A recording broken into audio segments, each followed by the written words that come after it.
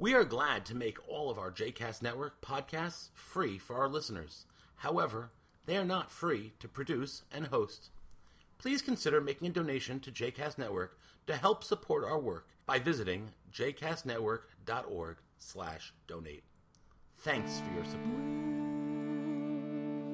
You are listening to A Taste of Romamu, a JCast Network podcast. For more information about Romamu, please visit romamu.org. For more information about the other JCast Network podcasts and blogs, please visit jcastnetwork.org. This morning's learning, our Open Up, just to bring you up to the Open Up, up to the verses that we'll go deep on, just to take the next 5 minutes or maybe less, 3 minutes, just to get us where we are here. For those of you who don't know where we are in the Torah, and as the weekly Torah turns, in our weekly version of Weekly Wisdom, if you're not familiar with the sacred story, here it is. Jacob last week reunited, and it feels so good, with his beloved son Joseph, the brothers. It's all so sweet. We know the happy ending, and every year we go through it with them. Like, you did that. No, okay, it's going to be okay. You're in the house of Potiphar, Joseph, and you survive, and then you make it. Wow. What an amazing story. And so last week was the rapprochement between the brothers and Joseph, and then they come back to Jacob, who of course misses Joseph horribly, and Joseph brings his father down, says, I'll take care of you. They come to the land of Goshen. They live there in the land of Goshen. We, of course, will not see Joseph and Jacob back in the land of Canaan again. They're done with that part of the story. Henceforward, the entire community of Israelites will live in the land of Egypt. And in this week's As the Torah Turns, we'll come to a close on the whole book of Genesis. The book of Bereshit will finish. The book of the first fifth of the Bible will finish. And it ends with the death of the greatest of the three patriarchs. Jacob will die. Israel, his name is also Yisrael. He will die. And so the parsha named for his death, of course, euphemistically is Vayechi, his life. Right? The death of Jacob is the life of Jacob, just like the death of Sarah was the life of Sarah. So how did Jacob live? Well, he lived with strife. He lived with highs and lows, with successes and failures. He experienced great celebration. He had more children than anyone who came before him, more wives than anyone who came, more wealth than anyone, but he also lived with more suffering probably than anyone who came before him too. He knew both the highs and the lows, the depths of despair and the heights of ecstasy. Jacob was every one of us, deeply human. And so we are named for that deeply human character, who will now also give us instruction on this Shabbat, where we highlight what matters, meaning the entire program at the JCC of Manhattan and the EJ Federation, the what matters conversations about how to talk about end of life. Jacob not only is an example of many things not to do, he's an example of many things to do. And one of the great things he does do is that 3 times in the parsha named for his life, he will end his life in much the way that he lived his life, with planning and foresight. Right? He lived a life of planning, of thinking ahead, of making sure that he would be the one that would receive the blessings, not his brother, manipulation or not, but it was foresight.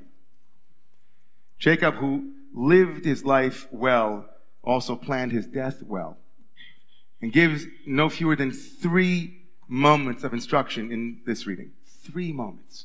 The first one, to Joseph, he said to him, swear to me that you will bring my bones out of the land of Egypt. Why does he choose Joseph? He always chooses Joseph. That's the cynical reading, but also maybe the true reading. Of course, he has power, as Daniel said. He has power. Joseph, clearly the text wants us to know that leaving the land of Egypt is not an easy thing, even if you are the viceroy of Egypt. Right? Even if you're the most powerful person in Egypt next to Pharaoh, somehow Jacob knows that Joseph would be the only one who could execute on his will. So he calls the one who could execute on the will as the first moment. He says, come close, let me tell you something. I don't want to be buried here in Egypt under any circumstances. Of course, he's also chastising Joseph, meaning you who were buried here in the land of Egypt and never did anything to get out, you be the one to tell me that you will promise me you're going to bring me out. He says, don't just, and then, of course, it's beautiful. The text says that Joseph says to Jacob, sure, Dad, I'll do it. Anochi esek kidvarecha. Sure, I'll do it. And then how does Jacob respond to that verbal affirmation, that assertion? Jacob says, swear. Don't just tell me you're going to do it. Pinky promise. Right? Swear. And of course, when Joseph will go to Pharaoh, Pharaoh will say to Pharaoh, my father told me that I have to take his bones out. And what does Pharaoh say to him? Did you swear? And then Joseph says, yeah, I swore. Okay, you can do it. We could stop there, but we're not. Second moment of telling Joseph. Someone comes and tells Joseph, your father is sick. The rabbis go so far as to say that Jacob wasn't really sick naturally. What happened? He asked for it. He saw that they weren't taking him seriously enough, so he actually asked God and said, God, please make me sick. And in that way, the rabbis say, here's the first instance in the Torah of somebody being sick. What was the reason for it? Says the Midrash.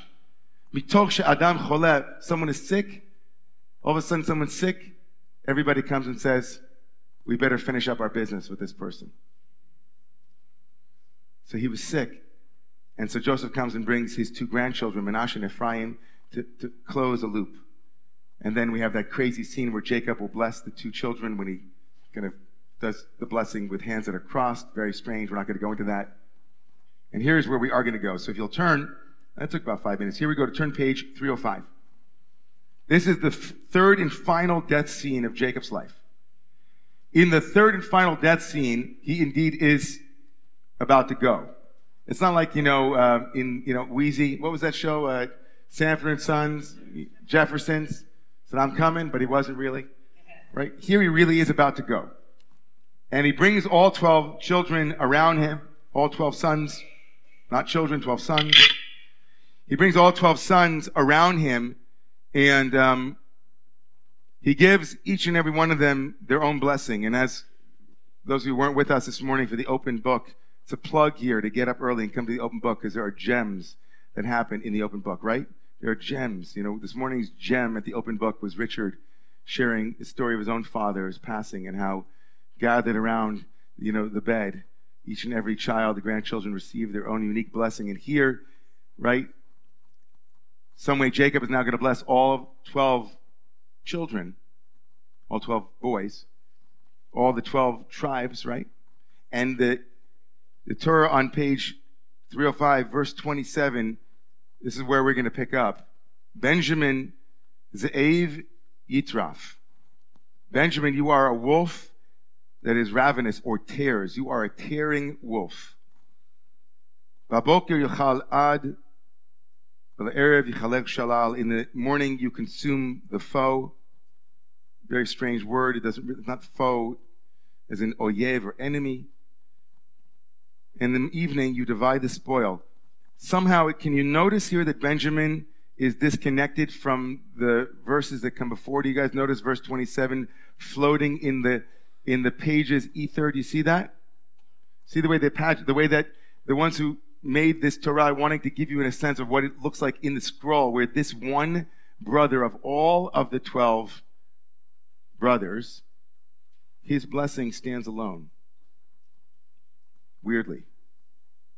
We talked about that. We'll talk about that maybe in a moment. But then this verse. Kol ele shiftei Yisrael. All of these, verse 28, are the tribes of Israel, 12 in number. V'zot asher diber lehem avihem vayivarech otam ish kasher b'chato beirach otam. He blesses them, each one according to the blessing that they deserved or that was appropriate. Vayitzav otam vayomer lehem, and then he commands them and says to them, Anina esaf el ami, I will be gathered to my people. Bury me, all of you, to my ancestors. El me'arai, to the cave, and it'll go through the cave that was bought by Abraham. That's where the cave is. It's back in Canaan. There in verse 31, Shama kavruit Abraham. There was Abraham buried, and so was his wife, Sarah. There was buried Isaac. And there was buried, and his wife, Rebekah, and there I buried Leah. What's missing in that description of Leah? My wife. This does indeed belong to us. It is ours. It belongs to us. It's our holding. And then this last verse, Vaychal Yaakov letzavot banav, and then Jacob finished commanding, directing his children, which is so beautiful on so many levels. Not just in the moment, but he finished to be one who could act as an exemplar. He finished. It was done. Vayasof raglav, and his legs were gathered in. The legs that were never gathered in, the legs that were always moving, the one who was named the healer, with a heel, H-E-A-L.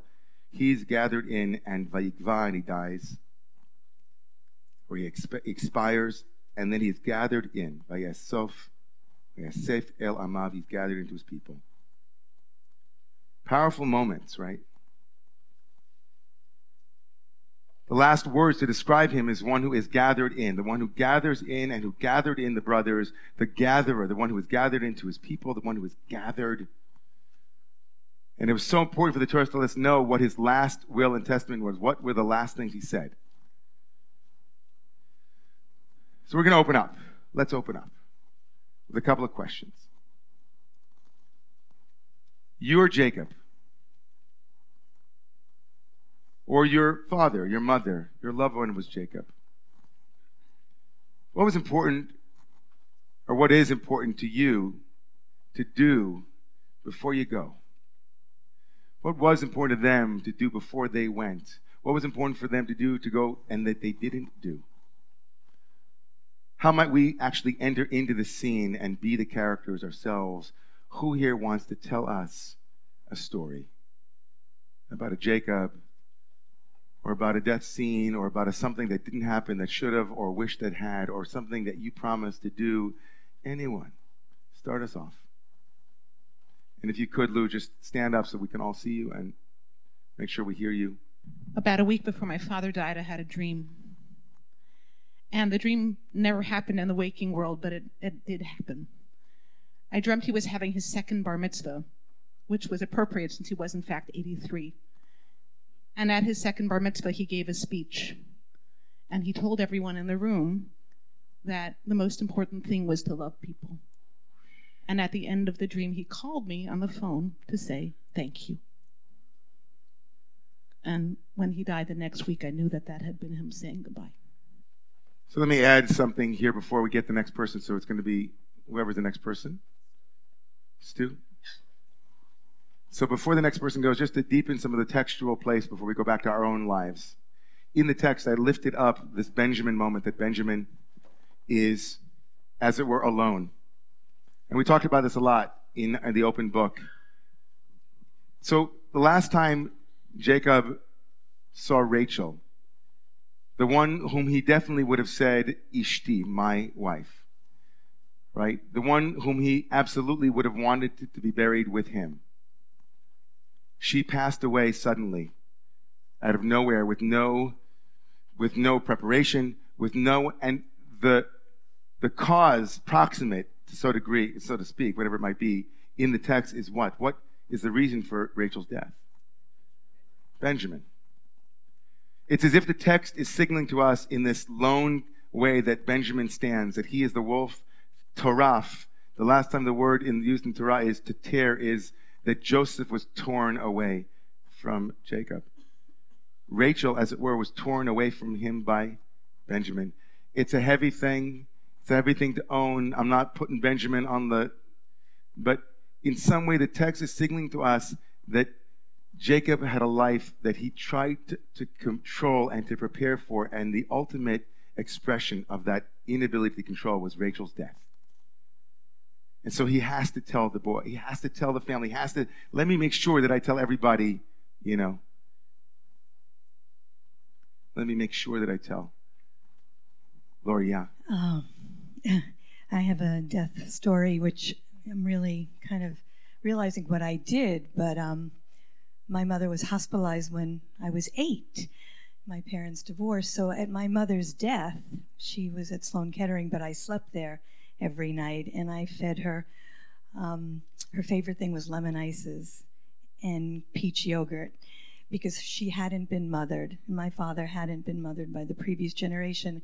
Anyway, she was in her bed in Roslyn, Long Island, and something said, I have to bring my brother. And he was in treatment in Florida with addiction, so he flew up with a nurse on Sunday morning at 8 a.m.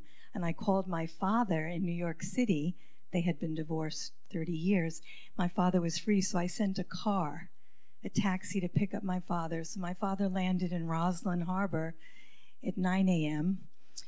And then he went to the airport with the man to pick up my brother at Kennedy Airport. They came back to Roslyn, and it was 1 o'clock. My brother went into the room with my mother in the bedroom. She passed at 2 in the afternoon. It was an hour. And then around her bed was Rabbi Konikoff, all her friends, my father, me, and the nurse. And I realized that my yearning was that we would have been together. So I was controlling everything, but not just myself, because Hashem sent me the nurse, and Hashem sent me the driver from Russia for the whole day. And at the last breath, we were all there together. Yeah, so that the blessing for me is that we who know that we need unity, even if our parents didn't provide it, that with your teachings and with being here, I can go step forward and really learn the lesson of reconciliation and love my ancestors because they couldn't get it. Thank you, Lori. So, yeah. Well, people online won't hear you. Of all people, I should have known that. People who were here for our kids' B'nai Mitzvah last fall would know that my mom grew up in this neighborhood and went to high school not far away at the old Music and Art.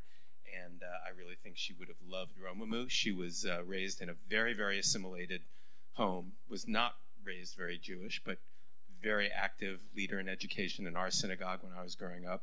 And everything about Romamu is what she loved just in nascent form in Reform Judaism in the 60s and 70s, you know. But she died 15 years ago, right about this past week. And Robin and I were there. It was, you know, pretty intense, as anyone who's gone through that experience in a home hospice.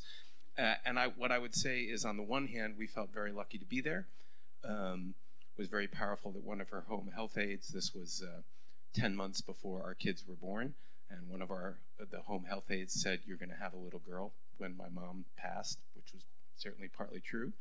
But what I would say about it, no, jump in because this will be. But what I would say about it is her last Jewish experience was not very satisfactory. This part of the home hospice, there was a rabbi with whom she had not had any relationship, and you know, if there's we feel very lucky that we were gathered in the way that this describes, and on the other hand, it was disappointing in a sense that her last Jewish experience was really unsatisfactory, and I feel as though, you know, it's in a way it's almost unfortunate that there wasn't this community at that point that she would have been very much a part of. But Robin, go ahead. Go ahead.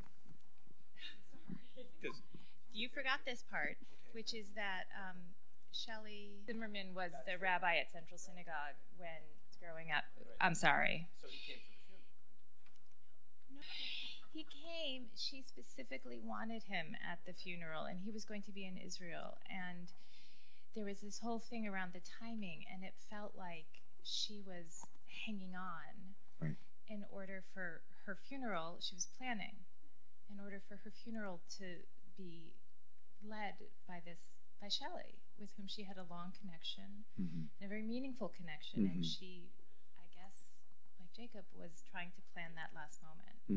And I would also add that in the very last moment, which you didn't share, is that she looked up at you. And,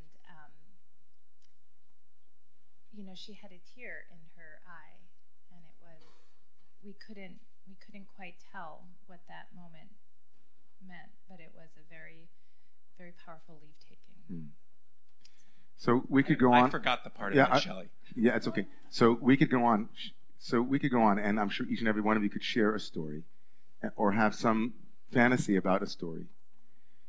Not only is it powerful to think about the things that happened, but also for many of us, as we heard in the open book from Elise, some of us didn't have fairy tale endings.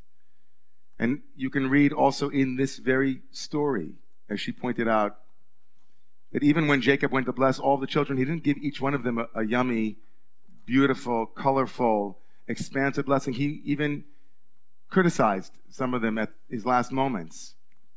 And that sometimes even the specter of death isn't sufficient in order to lift up people sometimes and have a recognition that someone might need this or more. But what's so powerful for me, and I want to come in for landing here and call for a blessing. And for those who had other things to share, I invite you to share with another congregant, share with someone today, or maybe stay for the What Matters panel immediately following our services to talk about end-of-life conversations, the things that get in the way of us having these important conversations, the things that might support us to have them. What's very powerful here is, again, the sense of Rachel and how prominently Rachel, for me, figures in this narrative. The last time the word asaf, to gather, is used in the Torah, it is around Joseph's birth. When Rachel said, Asaf Elohim et cherpati, God has gathered in my shame. Joseph's name means the one who can gather away, can clear the shame. In a way, Jacob's ending is in a way trying to finish an unresolved piece of Rachel's life, of his own relationship with Rachel, where he wished he had buried her potentially in the cave. His own desire to tell his son, who is named the one who will gather in, is to gather in the unfinished business of his life and finish what I didn't finish. Joseph is saying, Jacob's saying, to each and every one of us who reads the text, if you're reading this text, you have a chance to finish something. If you are reading this text and this story this morning, you have a chance to express in word what you wish could happen for you. Not like Rachel, who didn't have a chance to say what she would have wanted, who could have imagined that giving birth would have been that. Who could have imagined? And the text is saying, you should imagine. You should have the conversation, because it could be otherwise. So I want to lift this up, and I want to give a blessing this morning and lift up anyone here this morning for whom this is reality. If you're here this morning, you're hearing the words of Jacob, and you're hearing his tikkun, you're hearing his fixing, his blessing, his instruction, not just to his children, but to us, to prepare ourselves for what is inevitably, absolutely going to happen, but about which we have no control. The thing that you can control is to prepare. What you can't control is when. Asaf Elohim, Vayesof Elamav.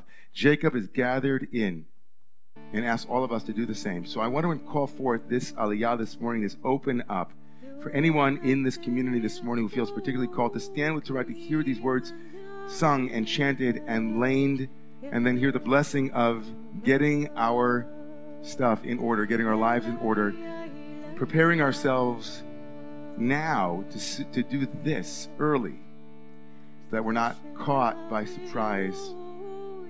Please come forward and stand with Torah this morning if that speaks to you in some way this morning.